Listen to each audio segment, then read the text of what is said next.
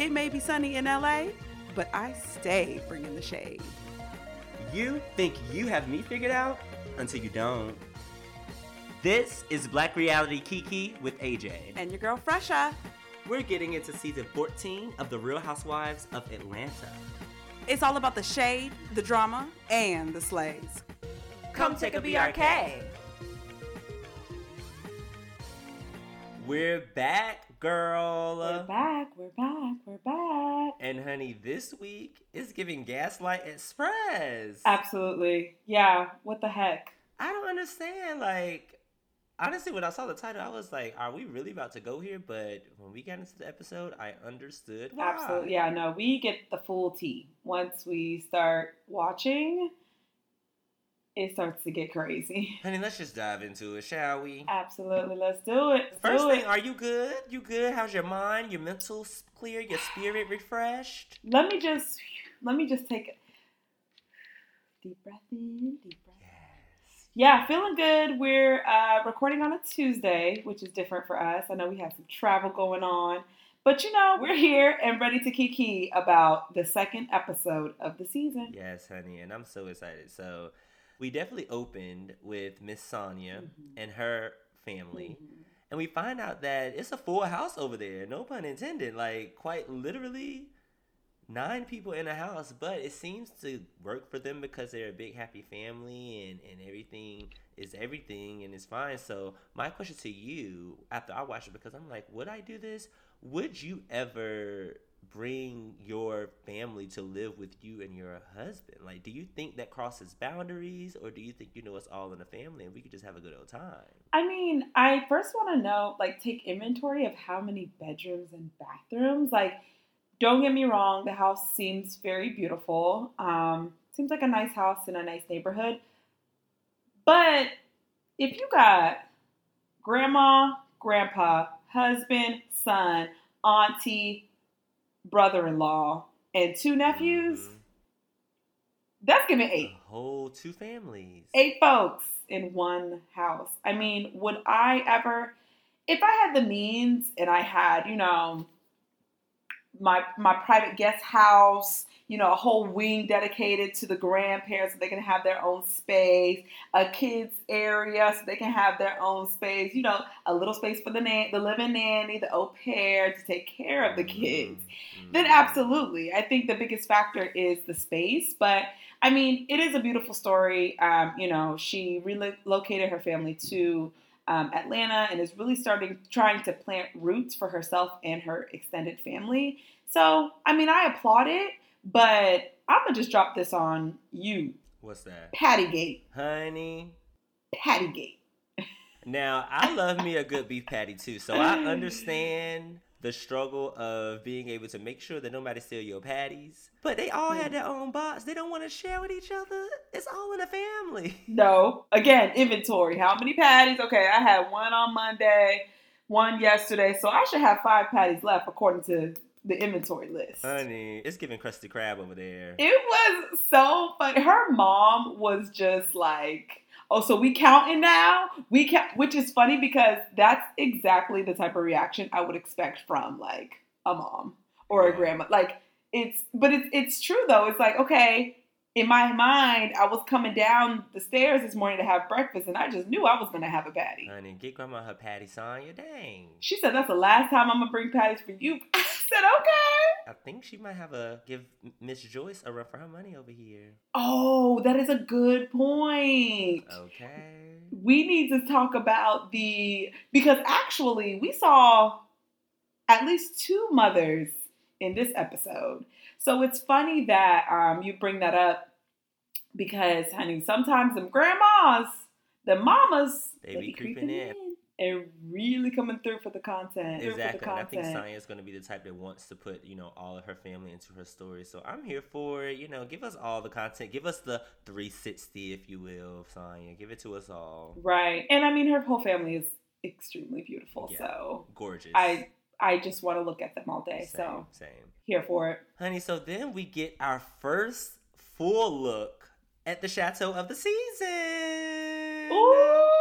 And honestly, it was giving good. It was giving glamorous. It was giving Hollywood opulence. Like, I am a fan of Chateau Cheray. It doesn't look too overdone. It looks like, she took her time. It's classy. I was a fan. What are your thoughts? Those ceilings, that's how you know there's some bread. The taller the ceilings, the taller the bank account. Honey, even Kenya called that out. She sure did. These ceilings in the basement. Listen, when you see those tall ceilings, just know there's some value in that property. And as I mentioned earlier, we see Miss Thelma, honey, Sheree's mom, up there just kikiing at the chateau, which was nice. She's a recurring character from past seasons that we see from time to time. So that was lovely. I was here for the chateau. I mean, if those walls could talk, like correct me if I'm wrong, but from season 1, we've been talking about Chateau Cheray.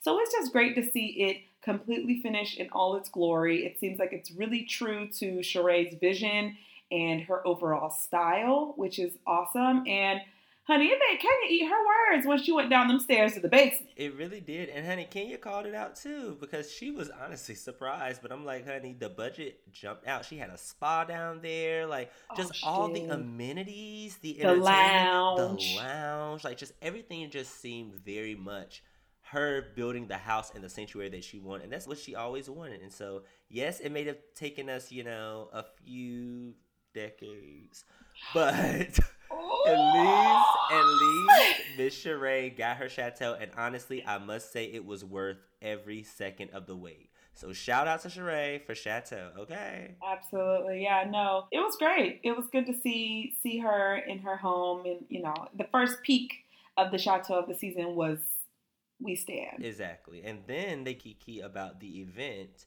And of course, Miss Marlowe comes up and how she handled, the ladies' thoughts on, how she was handling their event. And I just got one thing to say. Hit me hard. Chia pets. Ooh, the shade. Honey, the feud is starting. The feud between Marlowe and Kenya has begun. We see it. We see the back and forth. We see the shade. That's where it always starts. Is that shade behind your back that eventually comes to your front door.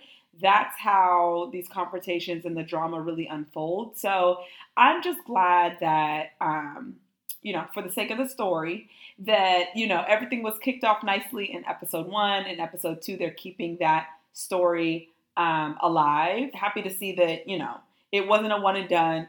That feud between Marlowe and Kenya, like we predicted, and we could see a teaser of in the trailer, is really starting to unfold early in the season. So it's not like we just up here like, okay, but what's going on? Like when is everything really going to get on and popping?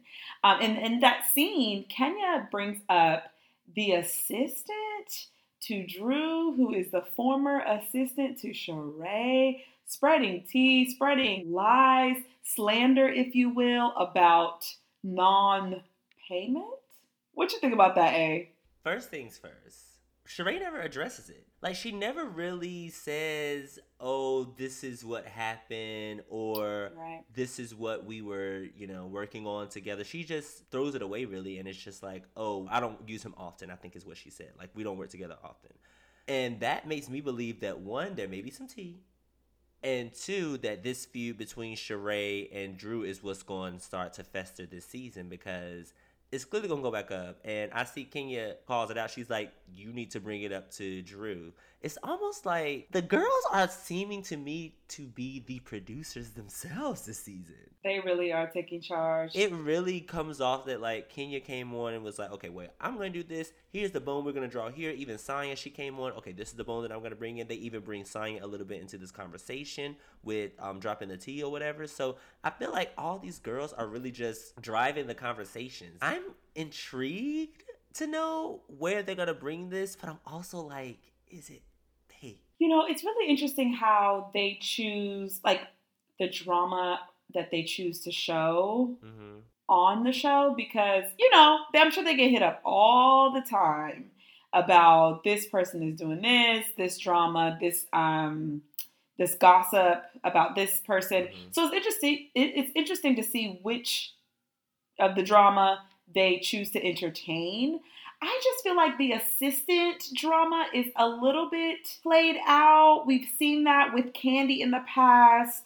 Her assistant was claiming non-payment. And you remember he took it to Faye Faye. Oh my God, yes. Attorney Phaedra Parks at large to sue her about non-payment. It's just something we've seen before with these ladies. So, and I mean, it's probably not 100% accurate, to be honest. So I'm not as impressed. It is interesting, to your point, how this will probably be the kickoff between Sheree and Drew's feud that we see, you know, them kind of sparring words in the trailer. I'm not as impressed. Let's put it that way. I'm not as impressed about, oh, the assistant claims this, she didn't pay. I'm just like, it's surface level stuff for me. Yeah, it seemed like a stretch. That's why I was like, it doesn't seem real. So I was just curious of what your thoughts on that. But hey, it's entertainment. We'll see what's gonna happen. I'm sure it'll be some kind of drama to come out. Add it to the BP. Exactly, add it to the back pocket, child. So then we get into a brief second into the Drew's house, and she's doing Drop It with Drew, and we see that there's gonna be a surprise for them later that unpacks a whole slew of nonsense. So we'll get to that later. But then we get into Miss Candy and her humble abode with her man, Mr. Tucker. And we find out that Candy has yet another job. Because you know the gigs stay gigging. They do. You remember when she won Masked Singer that time? Honey, she won. I didn't know she won. Yes, she did. Candy motherfucking Burris Tucker is so iconic because she is a Broadway show producer, okay? Yeah. I mean, the extent to which she seems to push her career and her talents is, I mean, you can't help but just applaud. I love the way she drops it on the show. It's real, you know, once everything's wrapped up, things are ready to launch or have launched and there's success behind it. It's like, oh, by the way, you know I did this, right? And I did this. And I did this. She was mentioning for that specific production, I think it was the first all-black cast for a Broadway show. I'm not 100% sure. I don't know if I'm remembering that correctly. But, I mean, one word and one word only. Iconic. Pretty iconic. Like, I did hear mixed reviews on the play, and I didn't go see it, so I can't give a formal review. But what I will say is that she's just an icon for diversifying her repertoire. Like, she has restaurants, she has plays, Broadway shows. She's still a singer, a writer, an investor of multiple businesses. She just keeps reinventing herself, and I think that just goes to show that she's here for the long run when it comes to this industry. So shout out to Cand.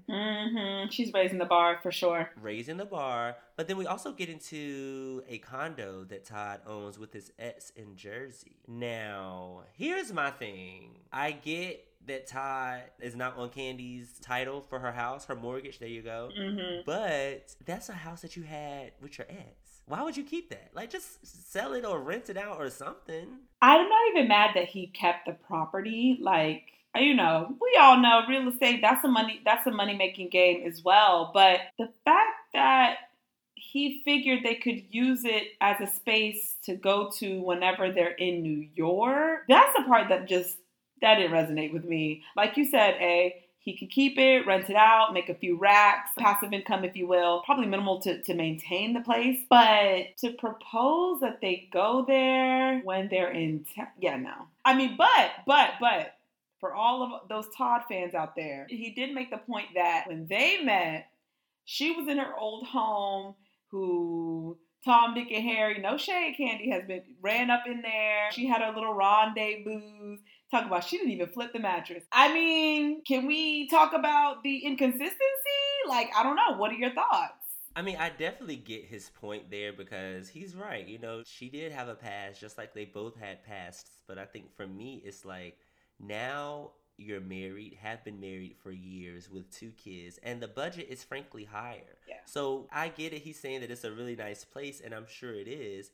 But I'm sure that the rent there and the budget that he had to buy that house is nowhere near the budget that he has currently for the home and homes that they currently own. So for me, and I think from Candy's perspective, it's like, if we're going to get a place, we might as well just invest in a place that we both like, that we actually can stay, and then just use the old condo as an investment property. You know, that's the way that you do it. And that's why I'm shocked that he even brought it up. But you know, these men, they just be in their own world and just be saying all sorts of stuff and just assuming all sorts of things. Like, boy, if you want to get me a place, get me a place. But I'm not going to stay where your old hoe used to lay her head. Ooh, Bye.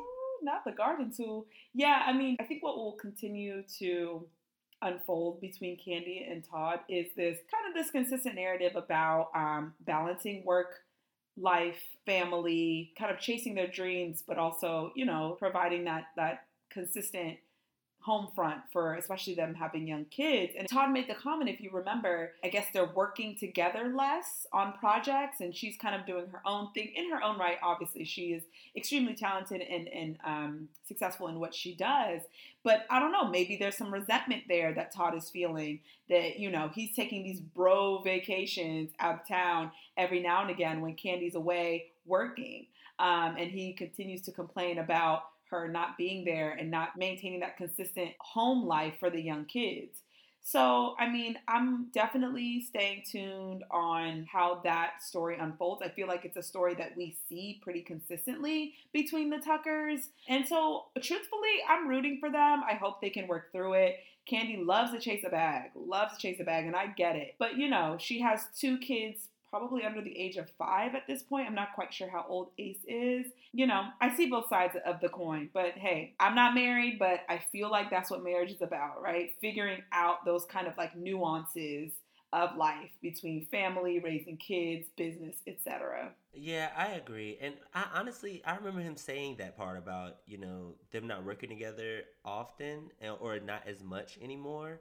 And I found that very interesting because they have multiple businesses together. Like, they are actively working together, and they have Candy at the gang. So I guess for me, when he said that, I was like, hold up, Todd. Like, y'all do have a lot of businesses together. So you can't be mad that she has a side hustle that does not have to deal with you. That just means that you should also have a side hustle that doesn't have to necessarily deal with her as well. But that doesn't mean, you should be spiteful or to go, what did he say? I'm going to Miami to hang. Boy, you ain't gonna do nothing but go down there and go to them strip clubs probably. Like, you're damn near 50. You got kids up here in the house. But hey. Come on now. Like, that was giving ego. He's a man. His woman is leaving him at home.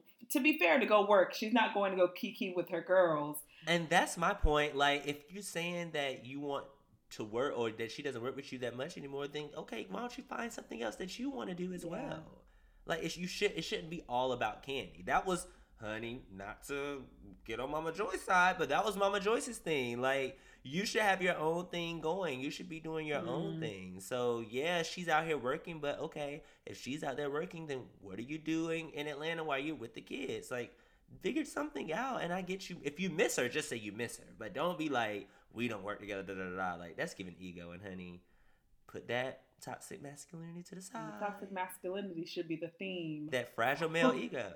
Okay. We'll get to more of that a little bit later on. Exactly. Next, we go into the Candy Factory, child, and she hitting up a little Halloween shoot, and she kikis with Marlo. That was cute. 2 for 2. I hate Candy's Halloween costume. Oh, no. You remember last season when they had the Halloween party at Fallon's back when she was still with Simon, child, when she was still Mrs. Guabadia. Wasn't it given just like a black bodysuit or something? No, it was the makeup. She had the cat, like the mouth nose piece. It just, you remember? Yeah. No, you would think about Portia. Portia had the sexy black cat suit with the cat ears, maybe a little cat paw situation around the wrist. Keep it pushing. That's how you do sexy cat. Okay. Honey, she should have been a sexy cat in front of Simon, but anyway. That's when that eye started to wander. Candy was giving prosthetic, but like not to the level that a prosthetic makeup needs to be. And in this scene, that damn Wicked Witch of the Northwest, East, and South, I was hating it. Okay, I'm like, oh my! I literally did like this when I saw this thing. What is this girl doing? First off, I didn't mind the prosthetics and the costume, but I was just like, why do you just have one green eye? Like, if you only had one green eye, then only one half of your face should have been painted. But if you're, and she said it was one green and one black, but it just looked like green in her natural eye. We're going to push through. We're going to push through. It's still Candy Burrs. It's still got a coin, got a check, booked a business. I'm sure she's getting paid on those photos somewhere, somehow. Honey, so then we get into the House Husbands of Atlanta. Okay.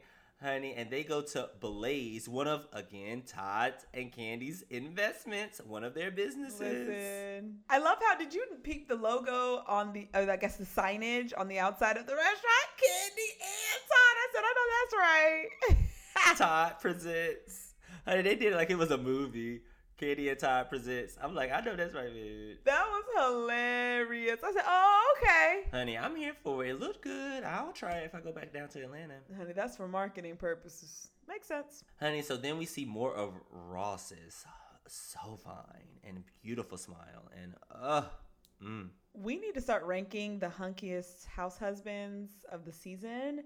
And right now, Ross, he has taken that number one spot. Ross has for sure taken number one. I mean, Ross may also take number one in house husband history for me, but specifically for this show, for sure, him number one. Right. Yeah, no, he is, not only is he dreamy and athletic and just, overall, externally, check. But he seems like he really loves his family. He really loves his wife. I mean, they've been together since college. They met in the dining hall. Yeah. So, he has an awesome smile. He seems very level-headed and has enough of an opinion, but not too much of an opinion, which we know house husbands sometimes they try to steal that peach. And it's like, chill out. You still secondary. Peter Thomas, we're talking to you. You're still secondary, right? You're there to support your woman, prop her up, but not try to steal the show. Insert Ralph. I'm going to call him Ralph Sadora from now on. He really, he's just such a pain. A thorn in my side. And in Drew's side, most importantly. And honestly, the fellas were talking to him, trying to get his reasoning behind this assistant madness because no one gets it. But what's crazy is that Ralph, even trying to explain it to the guys, makes him think and seem to really believe what he's saying. And that's the part that gets me. Like, bro, we know you're lying. We know you're full of shit. Right. I mean, the tea was spilled earlier that the assistant is 50. Cougar vibe. We really need to find her Instagram. Oh my God. Wherever she is out there on the internet, I just want her to reveal herself because I need to put a face to the text. And learning that she's 50, I mean, she might be looking good for 50. So I'm like, sis, you talk about dropping with Drew. Let's get the skincare routine. How you keep yourself looking good at 50 because she might get the keys. Between her having the keys and Ralph just being clueless to his nonsense and his... It's honestly frustrating to watch. I mean, you even get a montage of the tumble dry reference that we're seeing. I think that very quickly in the season, Ralph has been painted to be someone who is emotionally clueless, just really off base with a lot of how he thinks and how he communicates with his wife. And I mean, we're only on episode 2. So I'm really curious to see, is this the worst of it or is it going to get more worse? Ralph is the kid in class that you want to root for, but he just keeps fucking up. It's crazy to me that Ralph literally says things like, it's a matter of just believing what I say. That is so problematic. So that you're probably lying, that you're making things up, that you're just saying things, but you want Drew, and in this context, us, viewers, you want us to just believe whatever you're saying and just go with the flow, no matter what the truth is? Nigga, get a fucking clue. I feel like we're about to go down a really deep rabbit hole with him and their whole relationship, marriage, just his antics and just the nonsense. So at this point, I am very much strapped in. Clicked in. I've got my, my padding. At this point, I just feel like a crash dummy because there's no telling how off-road Ralph is about to go when he's behind the wheel. We had mentioned it earlier, but the toxic masculinity runs strong in that man's veins, doesn't it? It really is. And it's one of those things where I don't think he notices it. I know. It shows even more later on in the scene. So let's just pause on him for now because I feel myself getting even more frustrated with his fine ass. How can you be so fine but so disgusting at the same time? How could you be so fine but so problematic? Honey, it be the fine ones though. It do. Just so you know. It do. Honestly, seems very characteristic of someone who looks like how he looks It's giving narcissist. It's giving emotionally clueless. It's Ralph's world and we're just living in it. So, honey, poor Drew. Yikes. Anywho, we briefly see our Muncie in action for nephew's homecoming dance. And honey, she is getting him decked out. He got all the labels. He got the fresh cut. He got the glam for, obviously little teen boy glam. But honey, she just has all the stops for her nephew. And honestly, it just makes me so happy to see Marlo in this space because it seems genuine. It doesn't seem like she's fronting for the camera. It doesn't seem like she really doesn't have a relationship with her nephews and someone else is doing all the work. Like, it genuinely feels that they have a bond, they have a connection, and you see a different side of Marlo that I think all of us have been waiting to see because we know of Marlo and the fashions, and obviously we'll never know where she gets her money from, which is fine. It's her life. Hopefully she'll unpack it later. But I think it's just cool to see that as stereotypically all about the fashion and the money that you think she would be, she has a soft side for her nephews, and it's a caring side, and it's almost like a motherly side, if you will, that I think is just really cool to see, Yeah. I mean, I love, of course, the McQueen shoes. She was like, let me get that Hermes belt. So I said, oh, okay. Michael is stepping into homecoming the right way. What I really love about Marlo, and one thing that actually I wanted to kiki with you about, number one is she recognizes that she needs a tribe to raise these young men. It's one thing to, act as a single mother or a single guardian, but especially to young Black boys, there are just certain things that she cannot cover alone. And so I just really love her vulnerability in really just kind of recognizing and identifying that, she needs the support, and not even be it financial, more so emotional, mental, spiritual, for these young men that she's raising. But what I wanted to kiki with you about is, how do you feel, Marlo brought up the point that she grew up struggling, right? I believe she was in the foster care system, which I never knew about her. And of course, she's garnered some serious success for herself and now for being able to shower her nephews in that lifestyle. But she's concerned about the silver spoon. She really doesn't want to raise them to not have the determination and the drive to find success for themselves as they grow older. How do you feel? I mean, I know you and I plan to live a nice lifestyle for ourselves and our family, future, way future. No kids coming this side, no time soon. But just understanding that you and I, we have similar kind of humble beginnings.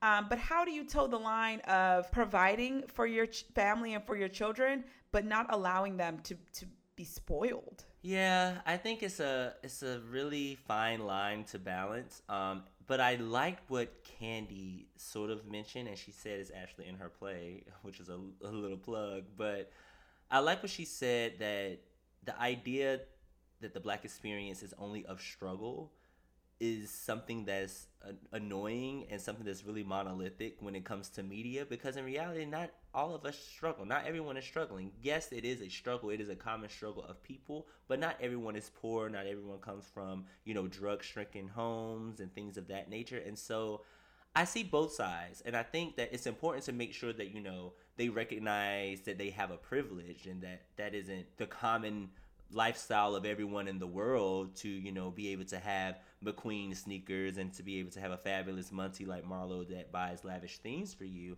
But I do think there's something to note in that there's nothing wrong with the life that you have, as long as you recognize that you do have a privilege and you don't use that against people who don't have that same privilege, but that instead you use it to uplift and empower those that don't have what you have, the lesser privilege. I think it's a balance. Like for me, ultimately my kids, whenever, I finally make it and I'm making money and I'm successful and blah, blah, blah. Yeah. I plan for them to, be able to live a life that I didn't. I want them to be able to travel. I want them to have very nice things, but I also want them to know, hard work and know values, and also know where I came from and the fact that it was a very poverty-stricken community. So I want them to understand that, but also not be ashamed of where they come from or like the privilege that they have, because you should be grateful that we've been able to work hard for this, because we have worked hard. I've worked hard for this, and I don't want to be able to not show that. So I see both sides, but I'm sort of on Candy with this in that, you know, she shouldn't be ashamed to present her nephews with gifts and let them do whatever they want to do. As long as she's instilling those great values and respect and those types of things into them, then I think there's nothing wrong with it. Yeah, I mean, I totally agree. Tools like nepotism and generational wealth are, for whatever reason, not seen to be resources that we can use in our experience in our communities versus non-Black folks, right? It's kind of regular, right? To be put on by a family member, to be handed down money, assets, resources from previous generations. So I think Marlo should approach it in that way. You know, it's really how you instill values and morals in these children and not so much what they have, but what's in their brain and how they approach life. And we will continue to see how Miss Marlo Hampton is transitioning into someone who seems to have extremely high work ethic. Now, there were some sugar daddies, billionaires in the past, and hey, maybe that requires work ethic too, to keep a billionaire by your side. Exactly, because I don't have a billionaire on my side and I don't know how to do it, so... True. That takes a certain type of person too, and that takes drive and determination as well. So, you know, through her business, I feel like she's setting the example, and that's all she can really do for her nephews. Shout out to Marls. Honey, now finally, we're back with the Sedora bunch.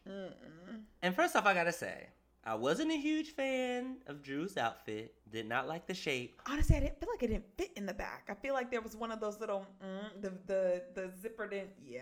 I just think it wasn't quite altered to her body, but that mug and the hair, honey, she looked good. So how many wigs? We need to keep a wig count for Drew. I don't know, but I want to know who her new wig artist is, because... that person needs a feature. That person needs a peach. Honey, Miss Lawrence ain't got nothing on that pluck. Listen, it had the color too. You know, the roots look natural with that platinum blonde. But no, it seemed like Ralph really pulled out all the stops. There were roses. Her team, I think, were they flued out for this? I think they were flued out. I don't know if they were flued out, but they definitely were, you know, brought on. They knew when and where to show up. Mm-hmm.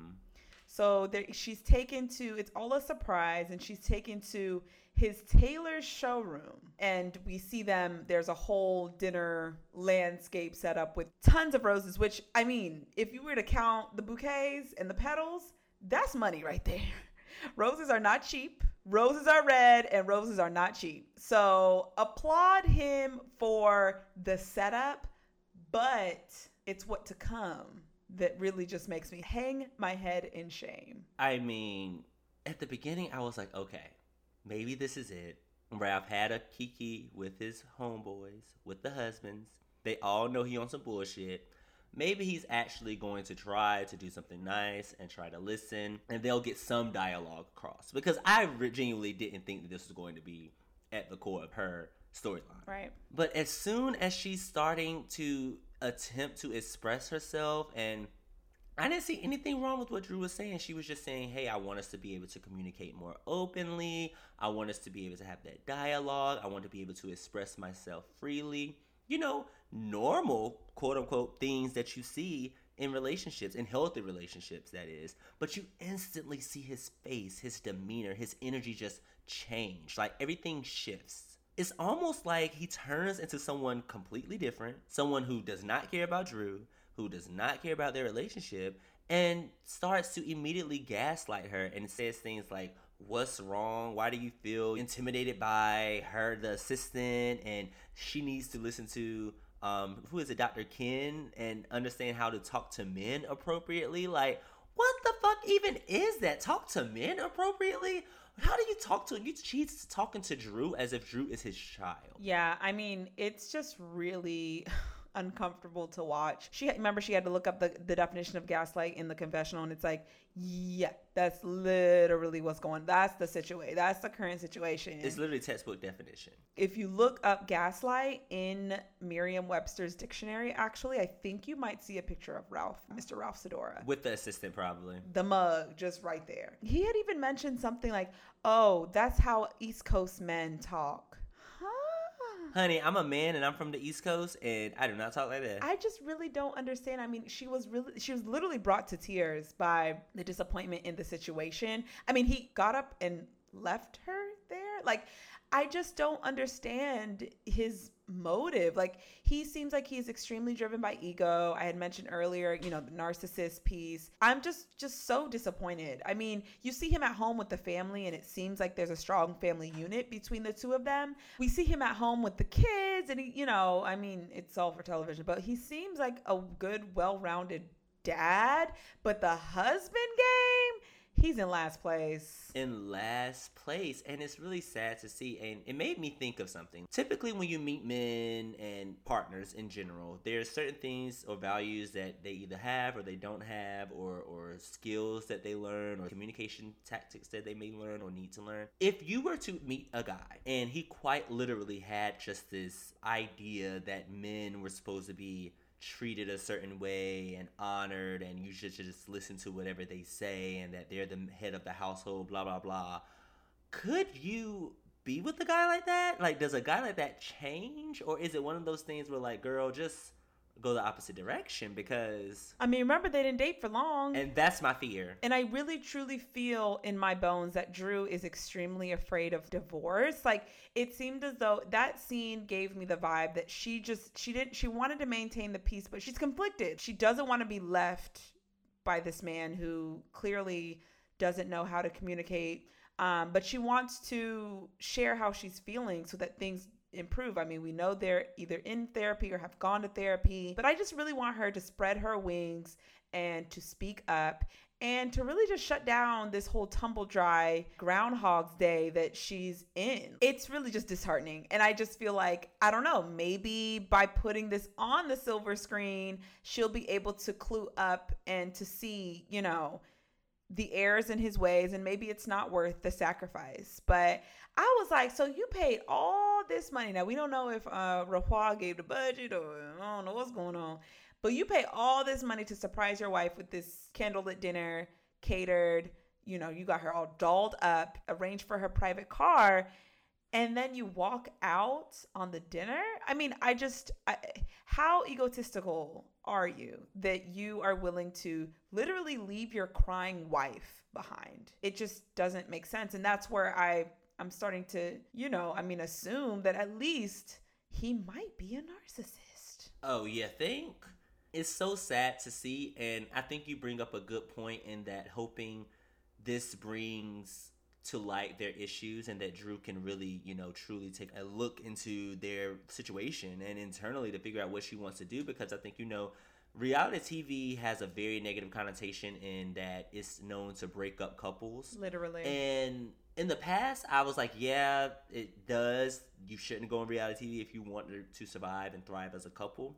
But now that I'm looking at the Drew situation, I don't think reality TV ruins relationships. I think reality TV just brings to light the issues that a lot of couples you typically wouldn't acknowledge because it's not in front of them on camera. Yeah. So they're not looking at it from an outside perspective. They're quite literally just living it. And a lot of times when you're in toxic relationships or emotionally abusive and manipulative relationships, typically you don't really recognize when things are a problem or when you're being gaslit or if someone is, mentally abusing you. And so I think in this situation, Drew is going to be in for a rude awakening when she sees her in this scene on TV, because it's heartbreaking. Like, you're quite literally crying at the hands of the one man that is supposed to love and protect you no matter what. And it seems like the biggest issue is just he does not know how to communicate because he's blinded by that ego. And that's sad, but unfortunately that's something that you can't teach a man, or you can't teach anyone. They have to willingly give up that ego and remove that facade. And if he's not willing to do that, then honey, I don't think it's going to last. And that's really sad because how many kids they got? One? Just one or two? Two. And then Drew has one from a previous relationship who, Ralph kind of claims as his own. Honestly, I just pray that they can get it together, because I would hate for Drew and Ralph's marriage to end just because of a communication issue. Like, that's something that you could just talk about, try to heal from, grow from, but only if both parties are willing and able. And It sounds like Drew is, but I'm not as confident about Ralph. I'm gonna call him Wreck-It Ralph for now. Actually, I changed from Ralph Sadora to Wreck-It Ralph. As she described the maniac Ralph. I just hope he wakes up and sees the error in his ways. Honey, same. That's really sad. Anywho, on a lighter note. On a much lighter note. Who's your peach of the week, sis? So I am going to give my peach of the week to a woman who is about her business, a woman who never fumbles the bag, a woman who really we should all aspire to when it comes to savviness, talent, really just a long-standing career. I'm gonna just give it to Miss Candy Burris Tucker. Booked and busy. When she dropped that tea about the play, this isn't her first play. We remember A Mother's Love, but this is on Broadway play. A mean producer. So whether it be A Mother's Love or Thoughts of a Colored Man, I'm giving my peach to Miss Candy Burris Tucker for really just aspiring everyone out there to keep their eye on the prize and provide for their family. Aw, I love that. Shout out to Candy. And A Mother's Love. Honey, A Mother's Love. Well, this week, I'm going to give my peach to Miss Drew Sidora. And honestly, the reason why I'm going to do that is because I really feel bad for her. Yeah. I will say leading up until this, I was hard on Drew just because, her fashions are sometimes not there. Sometimes she's not quite believable with the stories and the angles that she's showcasing on the show. But I feel like tonight, on this episode, was the first time where I truly realized that I think she's in a marriage that she sort of is just trying to save. She was raised in the church. Her mom is a preacher. She probably, to your point, does not believe in divorce and is trying to do whatever she can to make it work. And unfortunately, she's just with an asshole of a husband. And that's just something that she can't help, specifically when she met him and they got married so quickly and she probably didn't know him all the way. And so I just want to send her light and love because that's sad. She got 2 kids by this man and he's an ass. He is quite literally a dick. So hopefully that peach should give her some energy to leave that man or to figure it out because, girl, he is not it. He is not even that cute to be doing all this. Take your peach juice and run, honey. Just run. Okay, so a love and light peach. We like that. See, we have a heart here at BRK Pod. It isn't just all shade all the time. It really isn't. We love Drew. We love all the ladies of Roi. And, honey, I know that they're going to be back next week for some drama, I'm sure. Absolutely. And I will be right there, Perch, tune in. Make sure you check us out next week for another new episode. Make sure you tune in on Bravo for the latest episode of Real Housewives of Atlanta. And please share with us on social who your peach of the week is. Are you with Fresh and the Team Candy? Are you with me and Team Drew Sidora? Or do you have another peach in mind? Because that's fine too. Let us know in the comments, hashtag Team Candy, hashtag Team Drew, or who you think really championed this week of Real Housewives of Atlanta. Honey, this was cute. It was a cute little filler episode. I think, we're still building up for whatever is to come. So I'll take whatever I can get from Bravo at this point. Yep. Stay tuned and come back and listen and kiki with us on next week's episode. I think that's it, right? Yeah. Holler back. Peace out. Thanks for listening to Black Reality Kiki. Like and subscribe for more from your favorite Black reality gurus. Till next time, keep it peachy, y'all. Bye.